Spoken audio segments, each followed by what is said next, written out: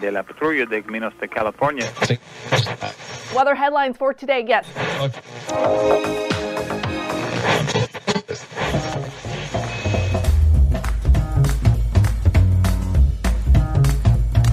Welcome to the Revenue Generator Podcast, an I Hear Everything production. In this podcast, you'll hear how industry leaders integrate sales, marketing, product, and customer success into a single business unit with a common goal of optimizing their revenue cycle.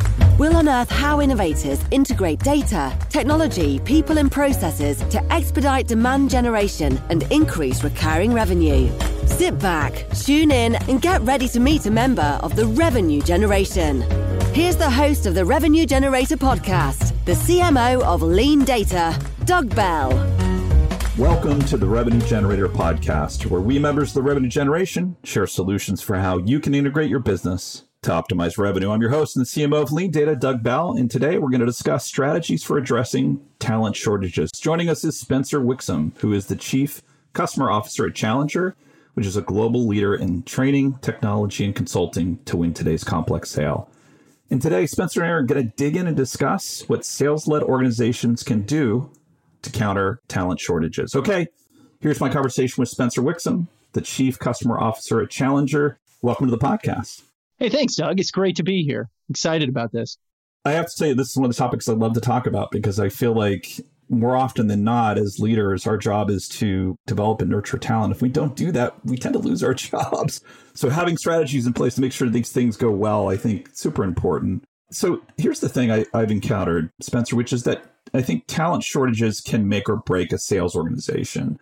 And I don't think that's new. And I think a long-term trend in my world, which is B2B SaaS, has been to create the equivalent of a farm system to address that problem. It's a constant problem, which is to grow sales talent from the sales dev organization. Are there examples in your client base you can draw to where organizations kind of have that built in to develop sales talent? Oh, absolutely. And it's interesting. It's a great question. And you can take it in a couple of different ways. You can look across different types of sales models or different industries and see how they would use like a farm system or cultivating talent in those industries. So, for example, I was having a conversation with a client of ours, large industrial manufacturing organization, heavy engineering focus, a few weeks ago, and we were talking about that very thing and how this particular individual in sales effectiveness is trying to cultivate young talent. Because you see in that particular industry, a lot of salespeople are, 50 years old plus. They're looking to move out of that industry and retire soon. And quite honestly, it's not as sexy an industry as technology and others for young sales talent to go into. So what they need to do is bring individuals into the organization with, say, an engineering background, let them be engineers for a couple of years to really learn the product, learn the company, learn the industry, and then convert them over into sales roles. Now, one of the interesting things, I'm also an adjunct professor of sales. I teach an intro to sales course at UT Dallas. And UT Dallas is one of the premier undergrad sales programs in the nation. They compete in all of the national competitions and such. And what's really exciting there and what I'm starting to see as an interesting balance is you have a lot of these individuals with a particular specialty or emphasis, call it like engineering, supply chain, all of these different things, coming and then getting a certificate in sales. So learning the sales fundamentals, learning a persuasive conversation, learning things like, the SPIN framework, and then going out, practicing in supply chain, practicing in engineering for a couple of years, but they've got that introduction to the skills and to the processes and all of that related to sales, and then converting over into a sales role. And that's working, or it's starting to work quite well for finding new talent, is appreciate what they're interested in as a specialty in their degree, try to get them some sales exposure as far as fundamentals up front, and have kind of a plan in a 3 to 5 year time frame of moving them into sales roles. That's interesting because I feel like you have these scenarios more often than not that the better salespeople come from somewhere else. In other words, they don't necessarily have a classic business background. In other words, they could be a philosophy major. They could be something different. So typically you're taking talent where you can and kind of nurturing and training it. But what you're encountering is that it's actually being addressed at the university level. In other words, those skill sets are starting to be built in as undergraduates, which is frankly at the end of the day, pretty impressive that undergraduates could get or kind of grasp that idea heading in. Well, yeah, and you've got to do that these days. I mean, if you think about where sales is today as a technical profession compared to where it was 10 years ago, it's night and day different. The number of systems you need to understand, the precision by which you're following a process, the amount of scrutiny and kind of support resources that are going into optimizing the performance of salespeople, the stakes are a lot higher. So I do feel like that's a bit of an outdated notion, the idea that like I graduate with a liberal arts degree, which truth be told, that's exactly what I did, right? I had a degree in English. I got a minor in finance because I realized I, needed some kind of a job. I got into quote unquote sales and investment banking, but it was one of these ideas of like, what do I do? Well, I should probably go into sales, and hopefully whatever company hires me will have the patience and the willingness to invest in developing me as a salesperson. Now, there may still be organizations that are doing that, but the most progressive organizations are looking for individuals who have had some exposure, had some training, had some internship before they even start, because of so many systems and processes and theories and all of that you have to understand and know. Do you feel like you're seeing sales tech make a difference in terms of lifting the average salesperson's performance? Oh, I am, for sure. It may lift there are certain sales technologies that lift an individual's performance. But to do that, the organization has to make good bets around the technology that it brings in to support. So for example, a lot of people will say a conversation intelligence tool like a Gong or a Chorus helps me as an individual seller. And I think to a certain degree, if you've got the kind of the diligence and the patience to use the tool consistently, it can. But the organization also has to think strategically about how it supports you in the use of that tool. Sales enablement needs to be reviewing, those recorded calls and looking for recommendations for improvement around, say, delivering particular messaging or practicing certain elements of the methodology or certain skills. Unfortunately, based on the data that I've seen, managers aren't doing that as frequently as people would like. And, that's a topic we can talk about, which is what can you really expect of a frontline sales manager in developing the capability of a salesperson? But when an organization makes a tool decision, it's not just a matter of like, we invest in a tool, we plug it in, we say to sellers, you now have access to this tool, go reap benefit from it. It's got to be, you've got to nurture that along, or only by chance will individual sellers get some benefit from those tools. Yeah, the sales tech in and of itself is not going to solve the problem you've installed the software for. You've got process, you've got leadership, you've got, frankly, at the end of the day, integration into how you think about improving the quality of the sales experience, right? Or the quality of the sales engagement. But I'm curious because I think if I can put a rubric in people's head right now, I want them to have an understanding of when do I have it? Like, what's the sign that I have a talent shortage? Not a people shortage, but a talent shortage, meaning I don't have the team I need to be effective. Is it the trailing indicators? I'm not hitting my number. My quota attainment is not what it needs to be. Like, what's typically a really good sign that you have a talent shortage? Well, it's interesting because I think if you follow on the traditional output metrics and measuring those, you may be a little bit too late in noticing that you have a talent shortage, right? If you all of a sudden say, oh, wow, our cycle times are going up, our number of opportunities in funnel are down, our conversion rates are down, our average deal size is like going down, all of those elements of a velocity metric, and you say, oh boy, we're in trouble. Yes, you can try to address the problem at that point, but you're late to the game. I do think it's looking at individual interactions that salespeople are having with customers, those critical moments in your sales process, and are we executing those moments at high quality? Now, there's a couple of different ways to measure that, right? First of all, you can rely on the self-reported feedback of individual sellers. And a lot of people gear their CRM to do that, right? When you put in an activity in the CRM, say a first sales interaction, they have a number of different ways to score that or look at that. And you could say like, okay, is the self-reported data on the quality of these interactions going down? But remember, it's self-reported data and it's coming from the individuals performing the interaction. They're not going to be as honest with themselves as you would want them to be. Okay, so maybe that doesn't work. Okay, do we have our managers observe those interactions, those moments, and provide feedback? Well, we know spans of control among managers are going up, right? So it's harder for managers to play an active role in observing all of those calls. Yes, conversation intelligence could help them do it asynchronously. Again, we're not seeing a lot of that happening. So that's an objective view of it, and probably an important thing to do. The other thing is to ask customers how it's going. We gather feedback in so many other interactions across the business cycle, right? Somebody goes into a public restroom and there's the little thing there that has the frowny face all the way up to the smiley face, and they touch it. And at first I thought, when I would see those popping up in airport bathrooms and such, I would think, well, that's dumb because it's not really expressing any detail in my feedback. But you get enough of those taps in a given period of time, and they can start to figure out, like, some days, this bathroom is in really good shape. Some days this bathroom is in really bad shape. And how do we, adjust for that to provide a consistent experience? So it's really valuable feedback, even though maybe each data point isn't as deep as you would want it to be. And we do that with customer service calls all the time as well. We're gathering that feedback. Was this call helpful?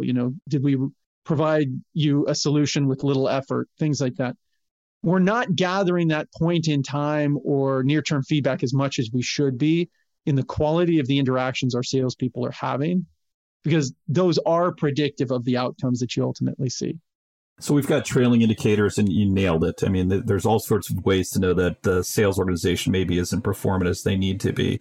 But then you've got these other heuristics, these other qualitative things that we could measure through, by the way, sales tech, that helps us understand whether or not we have the quality of the talent, rather. But I think we're treating this idea of talent as being an absolute that's fixed in time. And we talked originally a bit about a farm system, right? So how am I growing my own talent internally? And we also have free agency we haven't talked about, right? So how am I good at recruiting? How do I bring people on that kind of fit that mold? We talked about these 50-year-old plus salespeople who have deep institutional knowledge and deep product knowledge, how hard they are to replace. But again, it's based on this idea of a fixed talent level. So it can't just be about how do I feed and how do I recruit? It's got to be how do I lift the overall talent of the organization?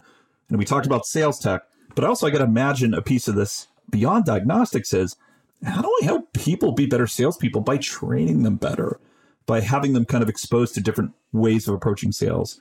Is that really what we're talking about at the end of the day is not just recruiting and farm systems, but how do we raise the average skill level of a salesperson?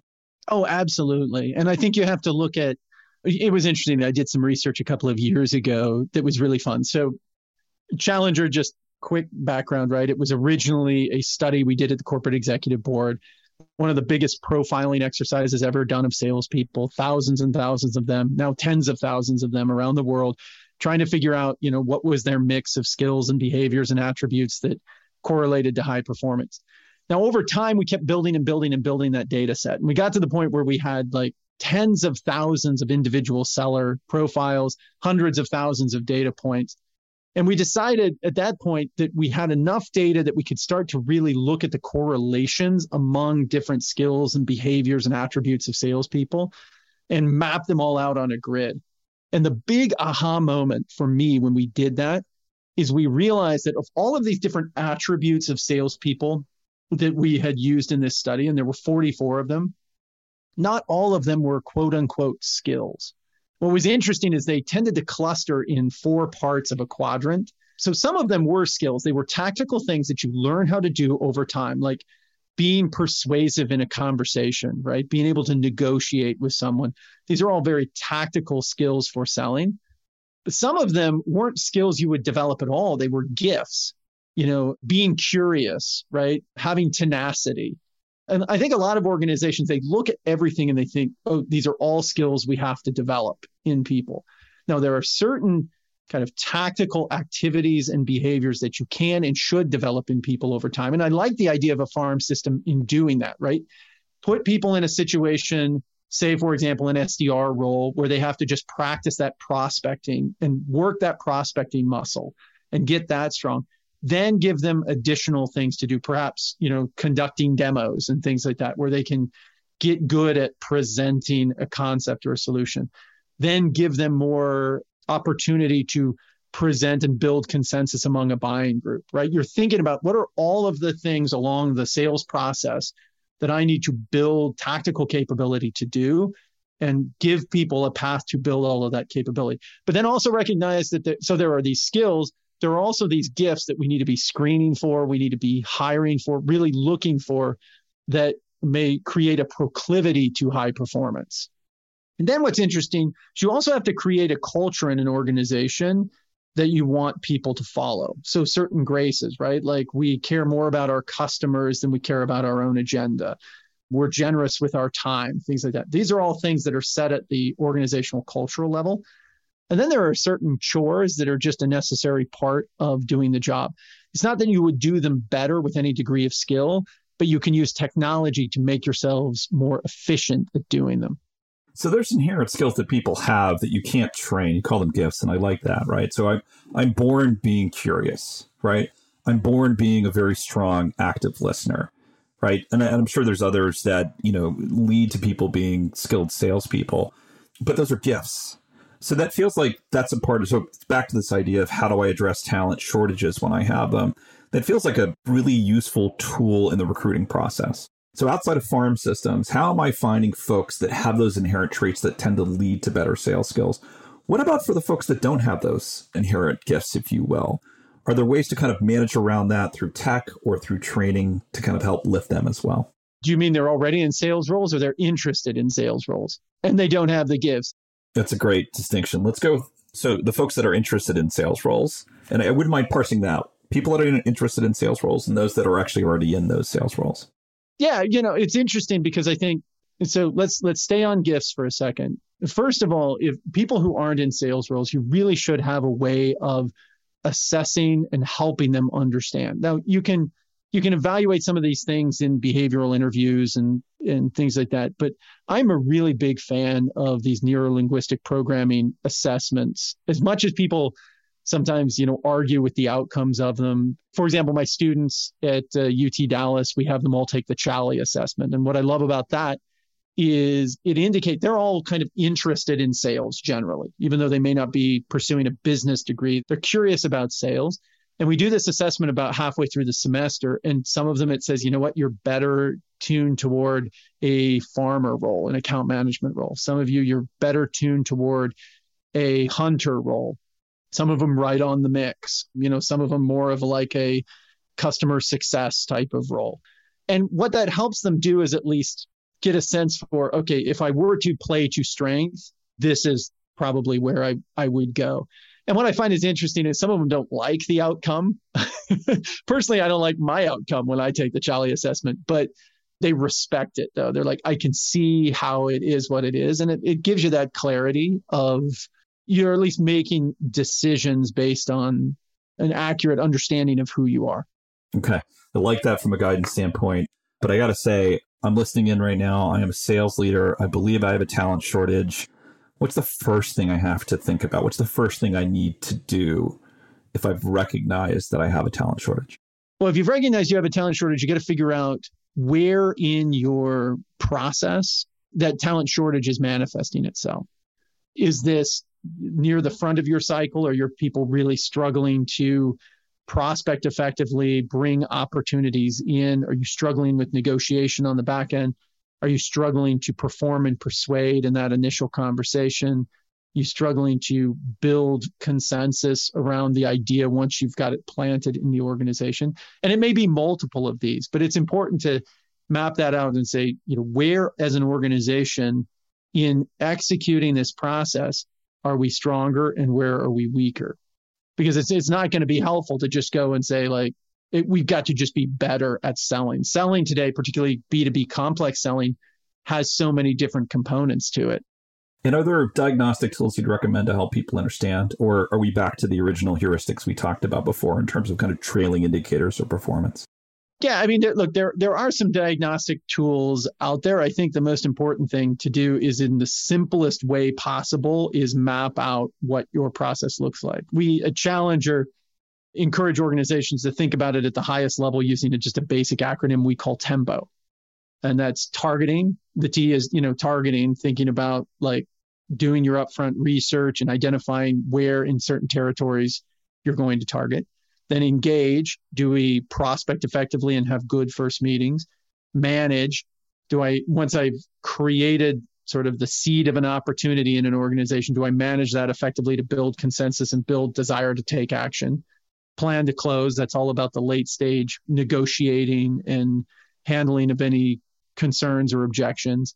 And then operate and grow, which is so much a part of complex B2B selling these days, isn't just that first transaction, but the continued growth and renewal of that relationship over time. So kind of take that framework at the highest level and then map out what are the specific activities we do within that frame. And you're mentioning something that I feel like has been a really big driver of change within how we look at performance sales organizations, and specifically the idea of a complex sale, especially when it comes to the fact that typically we aren't just closing a deal anymore, right? We're beginning a relationship with our customer. That's the beginning of a relationship. And in the past, and I'm going to say, let's go back 20 years or so, there was the superstar salesperson, right? Their job was to be all things to everybody. At some point, that started falling apart, and we started recognizing skill sets. You talked about the difference between a farmer, if you will, and a hunter, and a nurturer, if you will, a CSM. And then it feels like that started getting institutionalized, right? So we started recognizing we had these different skill sets.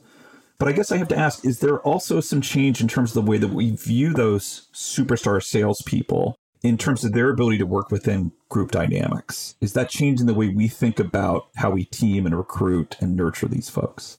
Yes. In fact, it's changing pretty dramatically. One thing that's very interesting is we've been doing some research recently on negotiation. And historically, I think the way salespeople saw negotiating a deal, even a very big deal, was I've got to win that negotiation. And a couple of things have changed that really we should consider are a shift in that mindset, or require a shift in that mindset. Number one is this rise of a really professionalized procurement organization. Their whole job, they have been trained, they have been skilled, they have experience in getting concessions out of you, of beating you at the final mile before the deal. You are outmatched. It's a David and Goliath type of situation you're coming into as a salesperson against a procurement organization. So to take them on head to head, I think it's Malcolm Gladwell wrote that David and Goliath book, right? Where it's like David didn't take Goliath on head to head. He figured out how to circumvent Goliath's strength. And that's a bit of what you've got to do from a negotiation standpoint, is you cannot if you take that procurement organization on head to head, you are going to bloody yourself pretty badly, and the relationship you want to have and cultivate with that organization over time. And what the interesting thing is high performers, they understand this, and they're taking a different tack toward it. Rather than I'm going to win this negotiation, I'm going to find a way to create value, to help this other party understand the importance of what we're trying to do collectively together. I'm concerned about both parties getting positive outcomes in this because, we're starting a relationship together. It's sort of like one party selling a house to another party, and then they both have to live together in that house afterward. You're going to handle that sale, that negotiation differently if you know that's the outcome after it closes. It's really well put. I have to say, Spencer, I feel like we could spend 5 or 6 episodes in this topic alone, but I really enjoyed our conversation. I learned a lot, and I would love it if you rejoined me. I'd love to. Doug, this has been a great opportunity. I really appreciate it. All right. That's fantastic. Well, thanks for joining us. And okay, that wraps up this episode of the Revenue Generator Podcast. Thanks to Spencer Wixom, the Chief Customer Officer at Challenger, for joining us. In part 2 of this interview, which we'll publish tomorrow, Spencer and I are going to dig in and talk about surviving the Great Resignation through sales tech and training. If you can't wait until our next episode, would like to learn more about Spencer, you can find a link to his LinkedIn profile in our show notes, or you can visit his company's website at challengerinc.com. Just one link in our show notes I want to tell you about. If you didn't have a chance to take notes while listening to this podcast, head over to revgenpod.com, where we have summaries of all of our episodes and contact information for our guests. You can subscribe to our weekly newsletter, apply to be a speaker on the Revenue Generator Podcast, or you can even share your revenue generation questions, which we'll answer live on our show. Of course, You can always reach out on social media. Our handle is @RevGenPod on LinkedIn, Twitter, Facebook, and Instagram. Or you can contact me directly. My handle is Market Advocate. If you haven't subscribed yet and want a daily stream of RevGen strategies in your podcast feed, we're going to publish an episode every day during the work week. So hit that subscribe button in your podcast app. We'll be back in your feed in the next business day. Okay, that's all for today. But until next time, keep cranking because the revenue isn't going to generate itself.